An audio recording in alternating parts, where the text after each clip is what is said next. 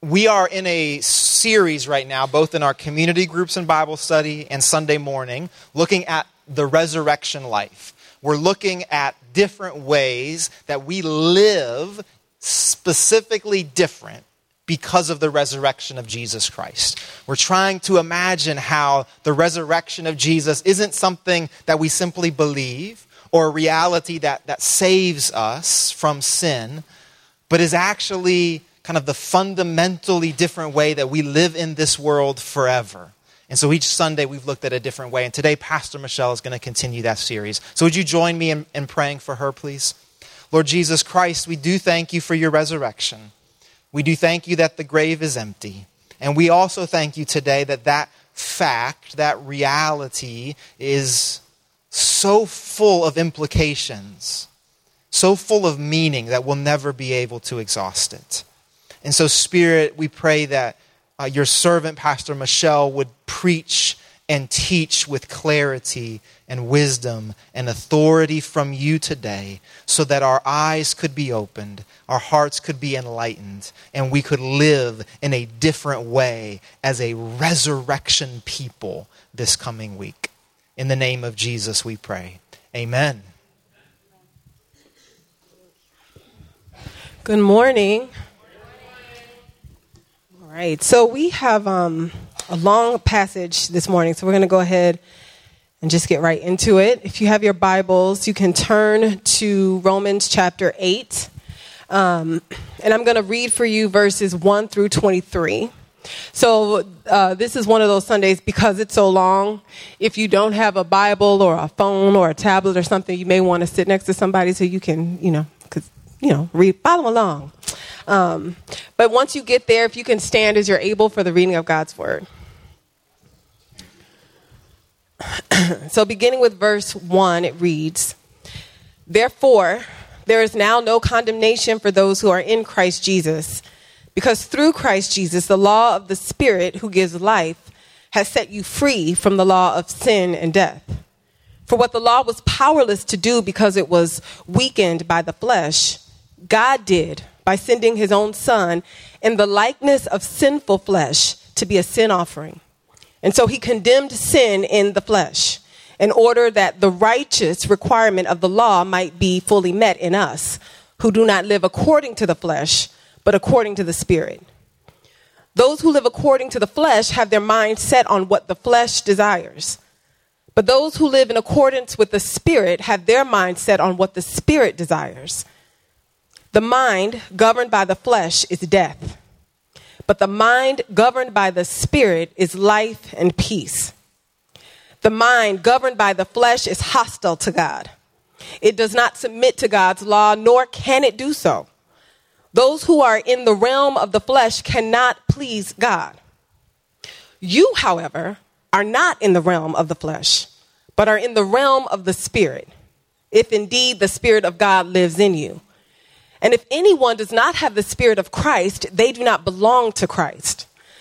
But if Christ is in you, then even though your body is subject to death because of sin, the Spirit gives life because of righteousness. And if the Spirit of him who raised Jesus from the dead is living in you, he who raised Christ from the dead will also give life to your mortal bodies because of his Spirit who lives in you. Therefore, brothers and sisters, we have an obligation, but it is not to the flesh to live according to it. For if you live according to the flesh, you will die.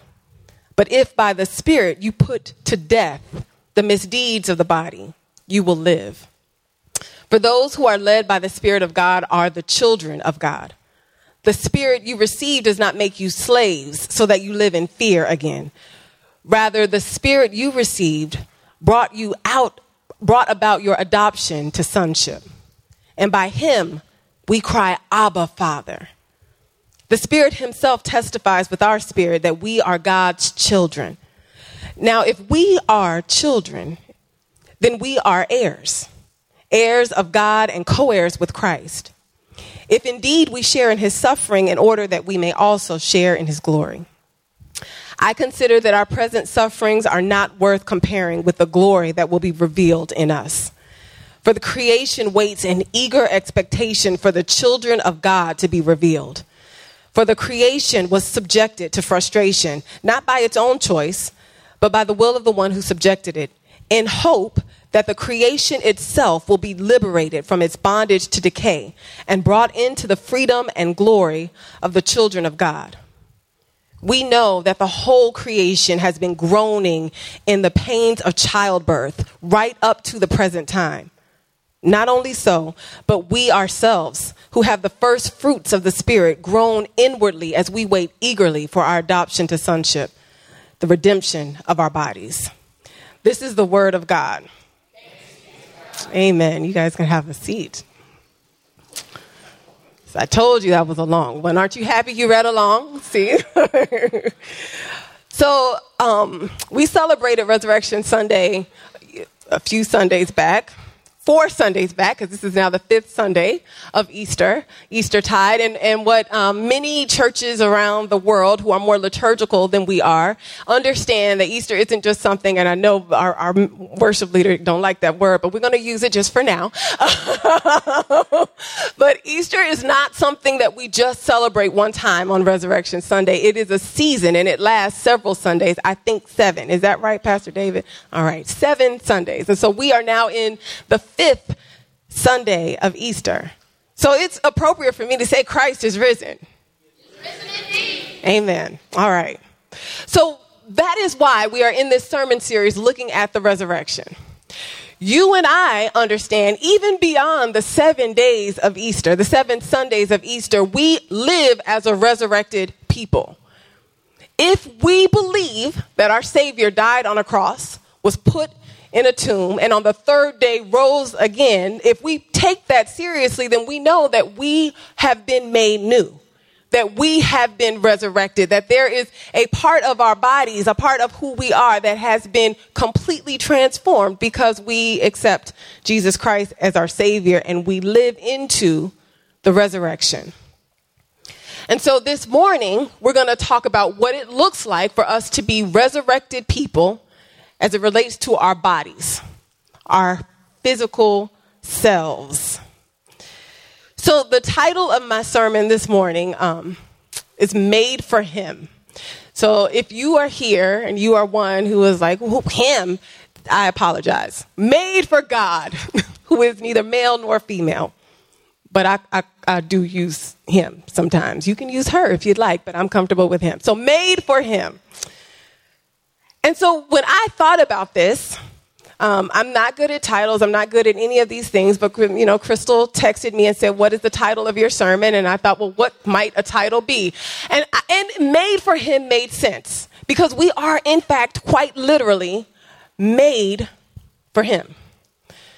We are quite literally made to be temples in which the Holy Spirit resides. We were made for him. God created us in his image. God created us in order to continue the work he had already begun. Our original call, he said, hey, let us make for ourselves some folk who can continue to take care of the things that I have created. We were made quite literally for God. And so if that is the case, if we were made in his image, if we were made for God, and if we were created new when Christ rose from the dead and now live as resurrected people, then that says to me at least that what we do, how we think about our bodies matters. Yes, we are spirit people, but God created flesh and blood in God's image. And so if we were made for God, we ought to care about what we do, how we live in our bodies. But the church has had a pretty complicated relationship with the body throughout history. I'm going to go ahead and say the church continues to have a quite complicated relationship with the body. And you can hear this in some of Paul's writings, but prior to, our Christian theology, prior to Christ, there was a mindset, a way of thinking about the world, a spirituality that was floating around in ancient Rome, and it was called Gnosticism. And so Gnosticism covered a lot of things, but at the core of it was a belief that the material world, that includes our bodies, was actually evil. That it was created by a lesser God, and that it is a cage almost for our spirits. And so the goal of Gnosticism was to get as much gnosis or knowledge, because knowledge was what was understood to free you from your body. Salvation meant becoming knowledgeable enough to be delivered from, saved from this material world, which included your body. Now, there were a whole lot of practices that went along with that were not very healthy at all. I'm going to go ahead and say that mindset is probably not the most healthy mindset. But when the church was forming, this was floating around in different forms, and it absolutely made its way into the way the early church and some early Christians thought about Christ and what salvation meant. And so there was absolutely a belief, this carryover, that our bodies are problematic. God died to save our souls, to save our spirits, and if we could just shed this flesh, we'd be okay. And there's a way that you can read Paul's words and hear that. There's a way that, if we're honest, we read Paul's words. And if you had never heard Gnosticism before, when you hear Paul talk about the flesh, we think about our bodies. We think about our bodies as caging our best intentions. If we could just get rid of this flesh, we'd be okay. This has made its way into the church in lots of different ways. In churches that don't care a lick about what's going on anywhere else except for the salvation of souls. The idea is not that we need to feed hungry people because they're hungry. It's we need to feed hungry people because, well, they're hungry because they're defective. And if we can save their souls, they won't be defective anymore. And what matters is their souls. This is the way we frame evangelism most of the time. We need to go out and save souls. Yes. Yes, you should. God cares about our soul and our spirit. God cares also, though, about our bodies. And we serve a God who says that I came that you might have life and life more abundantly. So that says to me that he doesn't just care about my soul when I die, but about how my soul and body and spirit and mind and all of that are living right now. And he came that me, all of me, might have life and have it more abundantly. But this idea of the body being evil, the flesh being bad, that we need to cast it off, this has absolutely filtered itself into our church. That is not the gospel. That is not good news.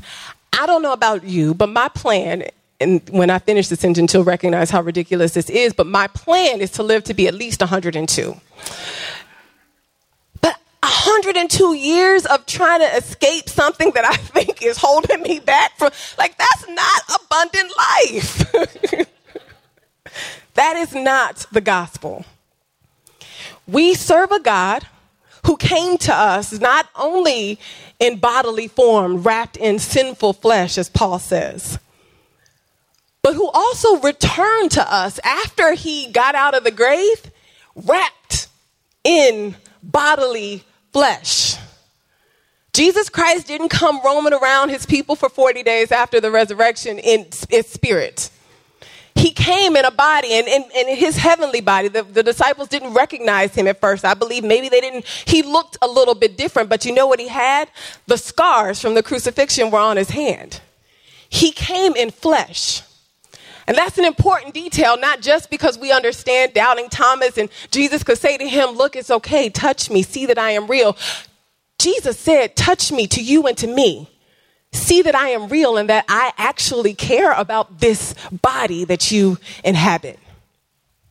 That is the gospel. Our bodies matter. And when we understand this, we can see Paul saying this in the text. He makes a distinguishment, or he distinguishes between spirit, flesh, and the body.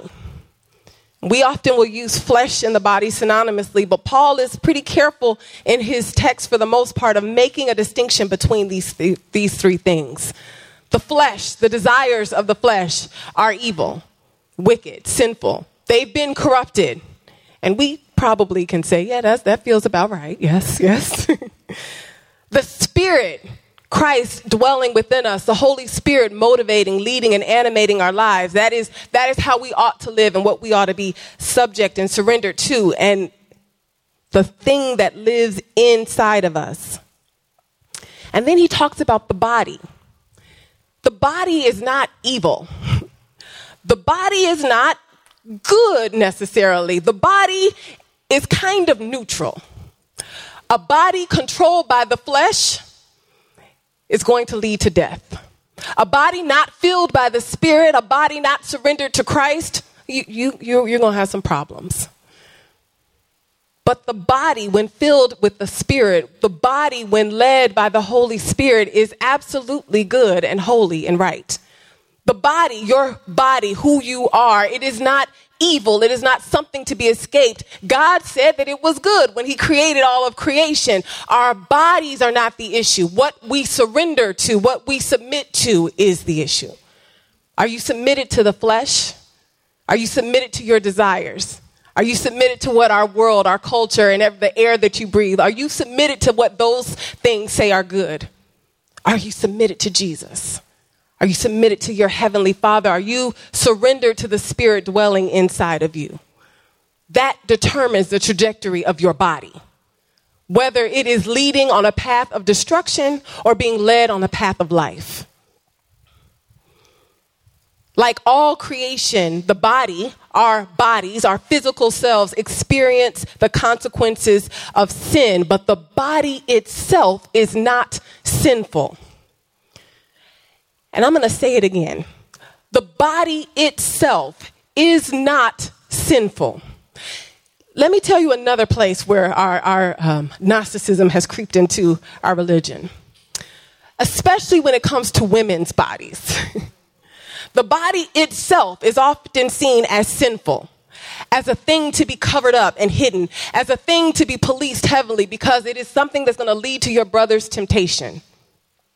For our brothers in Christ, the body is the thing you have to fight against. It's the thing that keeps you from being able to live the way you want to live. And of course, when I say this, I am literally referring only to sexuality, because the only time we seem to care about the body is as it relates to sex.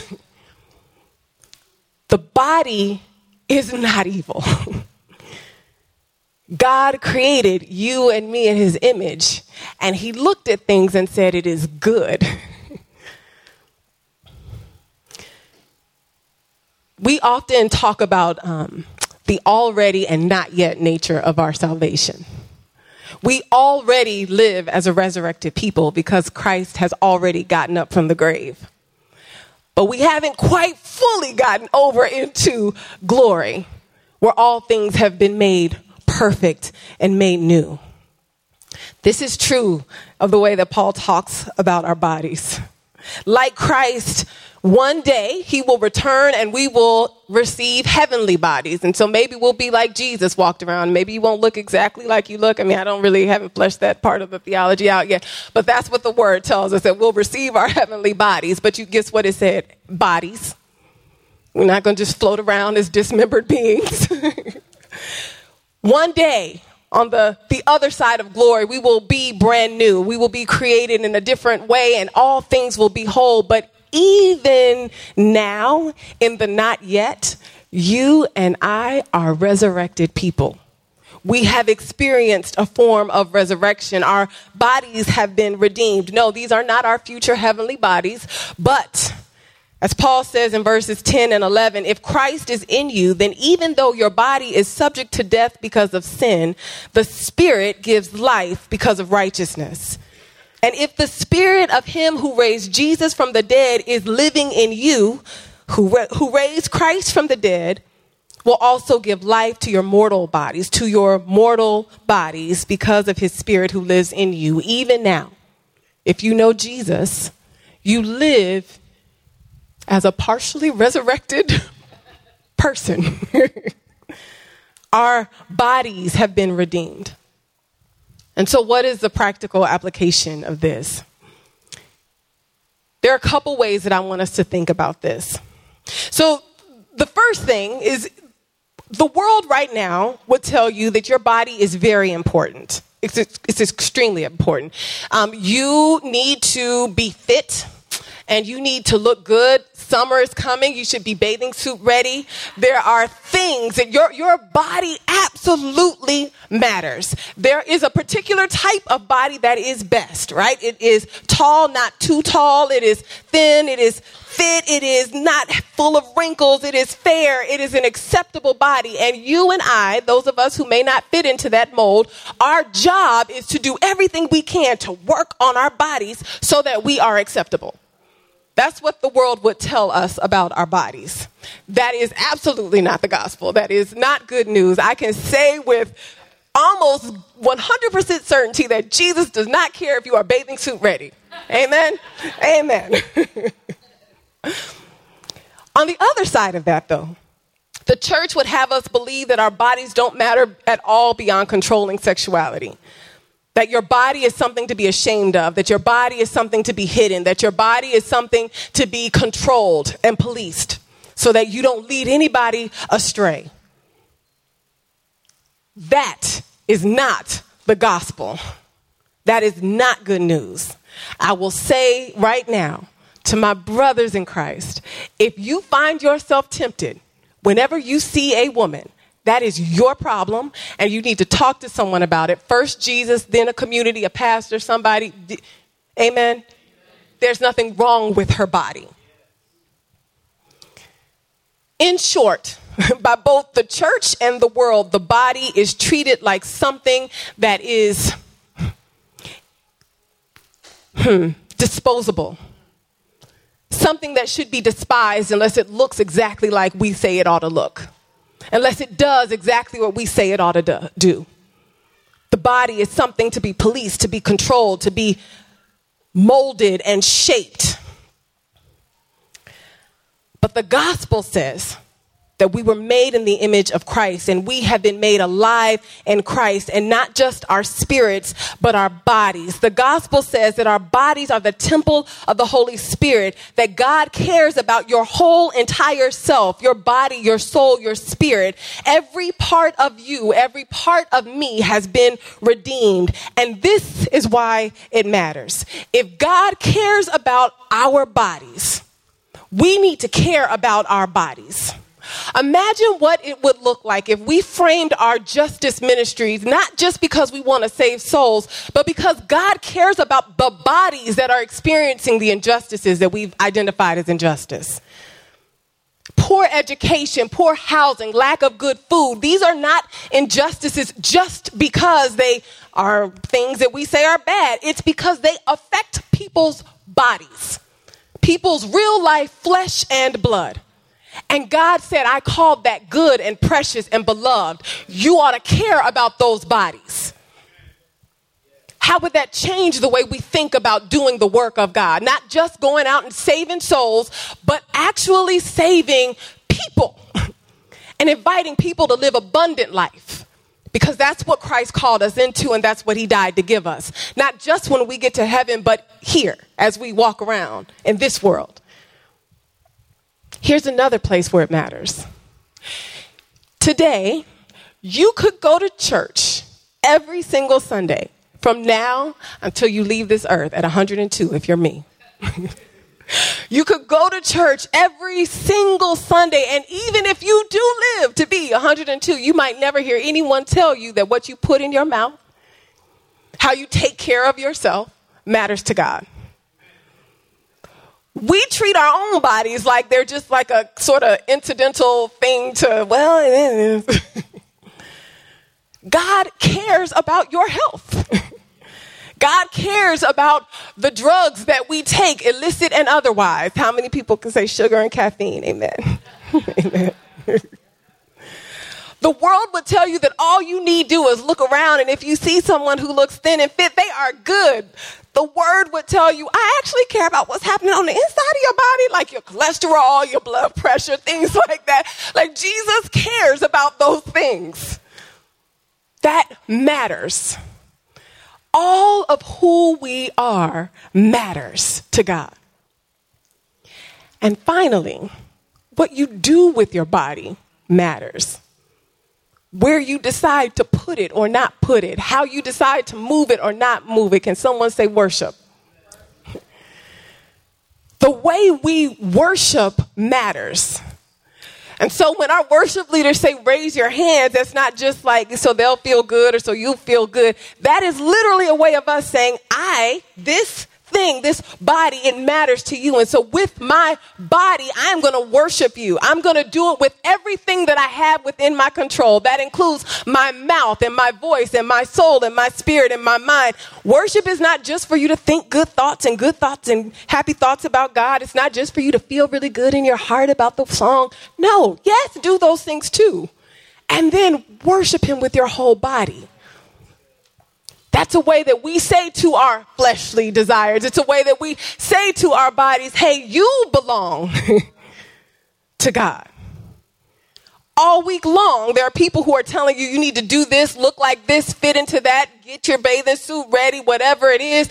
But we confess on a Sunday when we come together, and anytime you have a worship moment in your car or in your house, I hope you have those, we confess that no.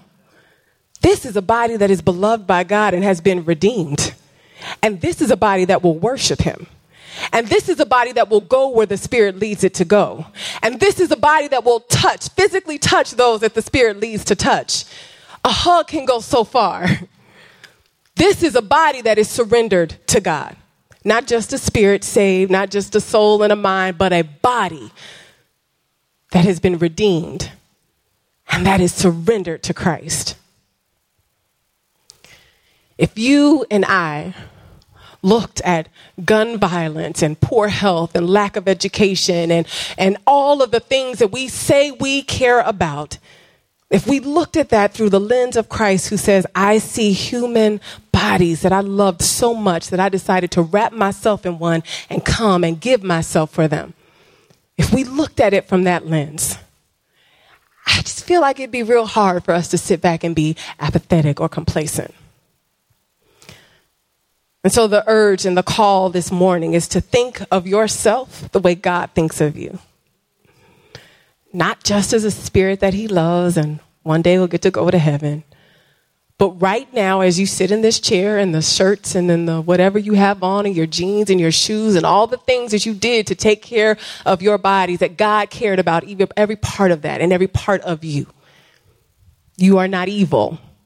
Your body is not something that needs to be causing shame in your life. Your body is not something you need to be delivered from. Sin is something you need to be delivered from, and something we have been delivered from in Christ Jesus. Amen. And so I'm gonna pray for us, but I do have a challenge for us this week. I am going to go out on a limb and say that most of us, if not all of us, have some very deformed ways of thinking about our bodies. Because we live in a world that tells us on a regular basis that something is wrong with our bodies. And most of us, many of us, some of us, have grown up in churches that have told us that there is something wrong with our bodies. And I assure you that affects everything. It affects the way we read scripture. It affects the way we worship. It affects the way we pray. It affects the way we understand God's relationship to us.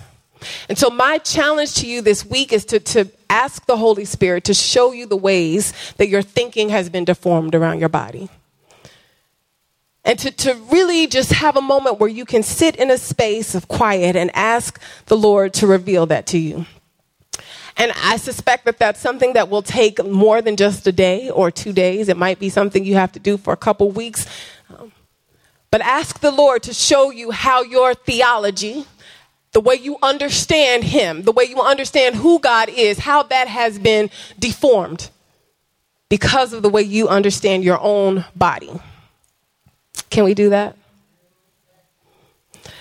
I think if we do that, and I'm going to do that, we might be surprised at what the Holy Spirit shows us. I know for me, it took a long time for me to understand God as one who just loves unconditionally. I was talking to my brother not too long ago about this. He is a different soul. And he said, I don't really get how people can not think God loves them. Like, of course God loves them. And he went in this whole tangent about you have to know my brother for this to make perfect sense. But God isn't going to not like the lion because the lion kills somebody because, that's what the lion does. And so why would we think God doesn't love us because of sin? It went off into a tangent. But the main point was him not understanding how we could be confused about God's love. Now, my brother is not a Christian.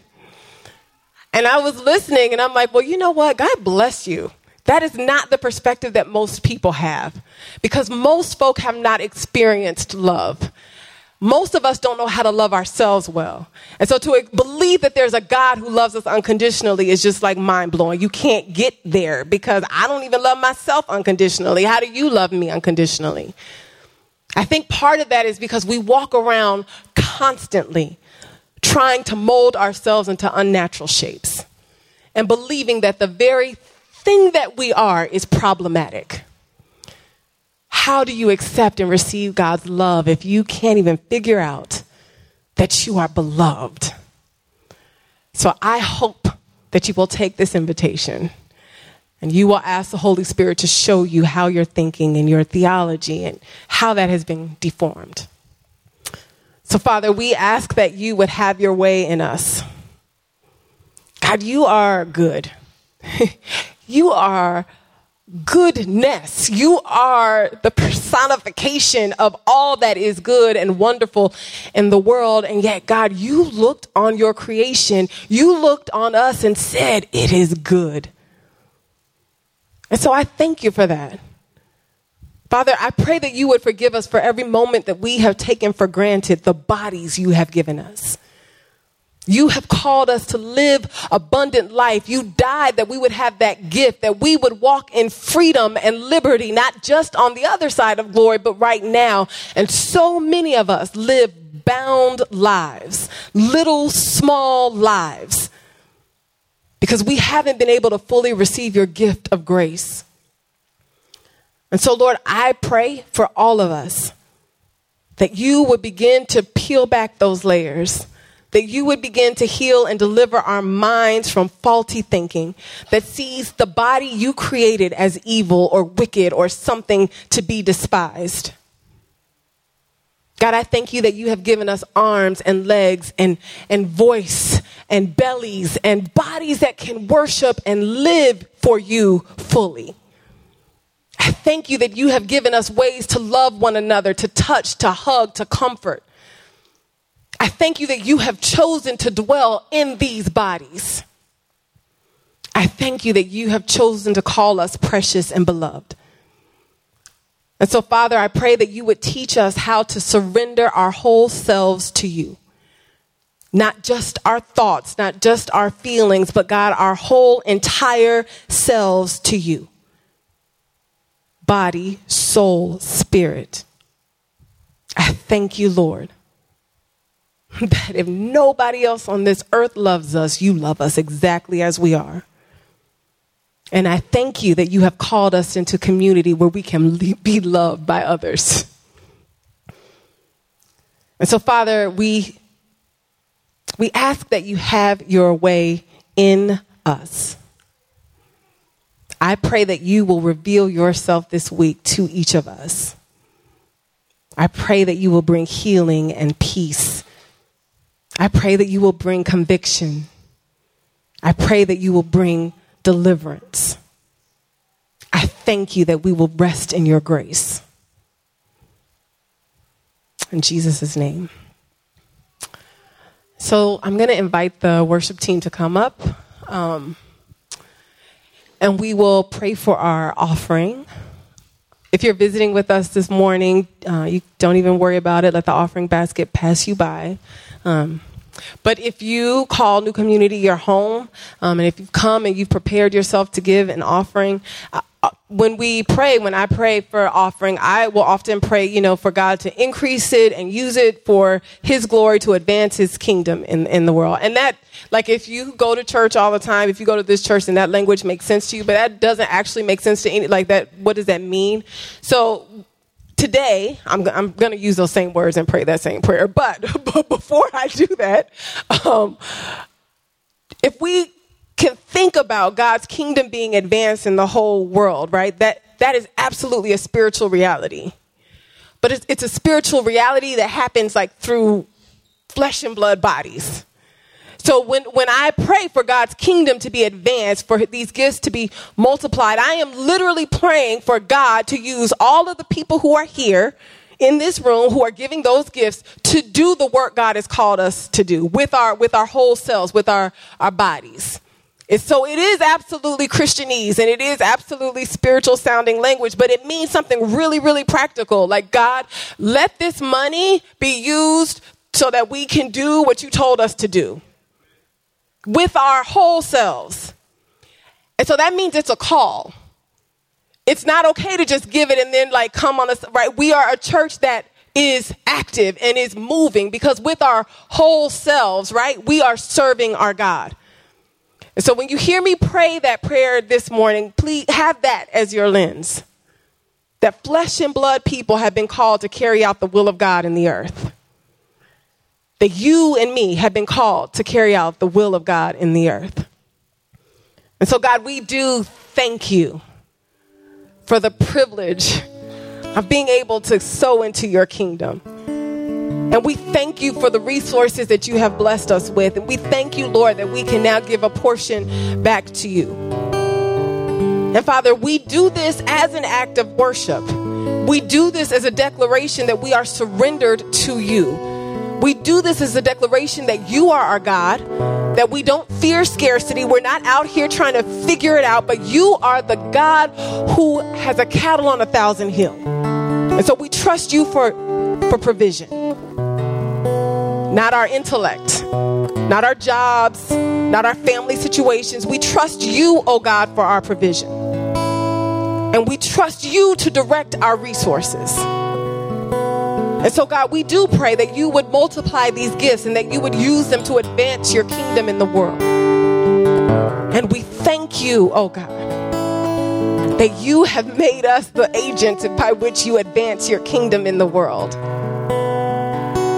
And so, Lord, with this offering, we surrender ourselves to you. And we declare once again that we are willing to go wherever you send us, say whatever you give us to say, be with those you call us to be with, touch those who you call us to touch, to bring healing where you call us to bring healing. That we declare today that we will go where you send us to be the light that is you in us. And so we thank you, Jesus. Not just for life everlasting, but for life abundantly right now.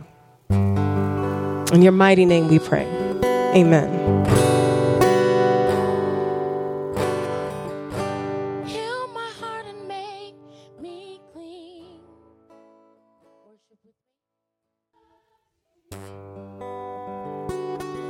Amen. So go from this place knowing that God cares about every step of that walk from earth into eternity.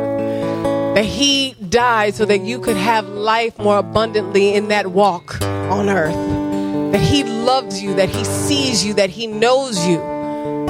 That the call for our lives is not to try to escape who we are, but to know that all of who we are has been subject to Christ. And to live in a way that subjects all of who we are to Christ. So you are absolutely beloved today, right now, exactly as you are. You are beloved by God who is transforming you and making you new. So we live in the power of that truth. We live in that resurrected truth. And we go from here as resurrected people. So Father, keep your hand upon us until we meet again. Be glorified in us until we meet again.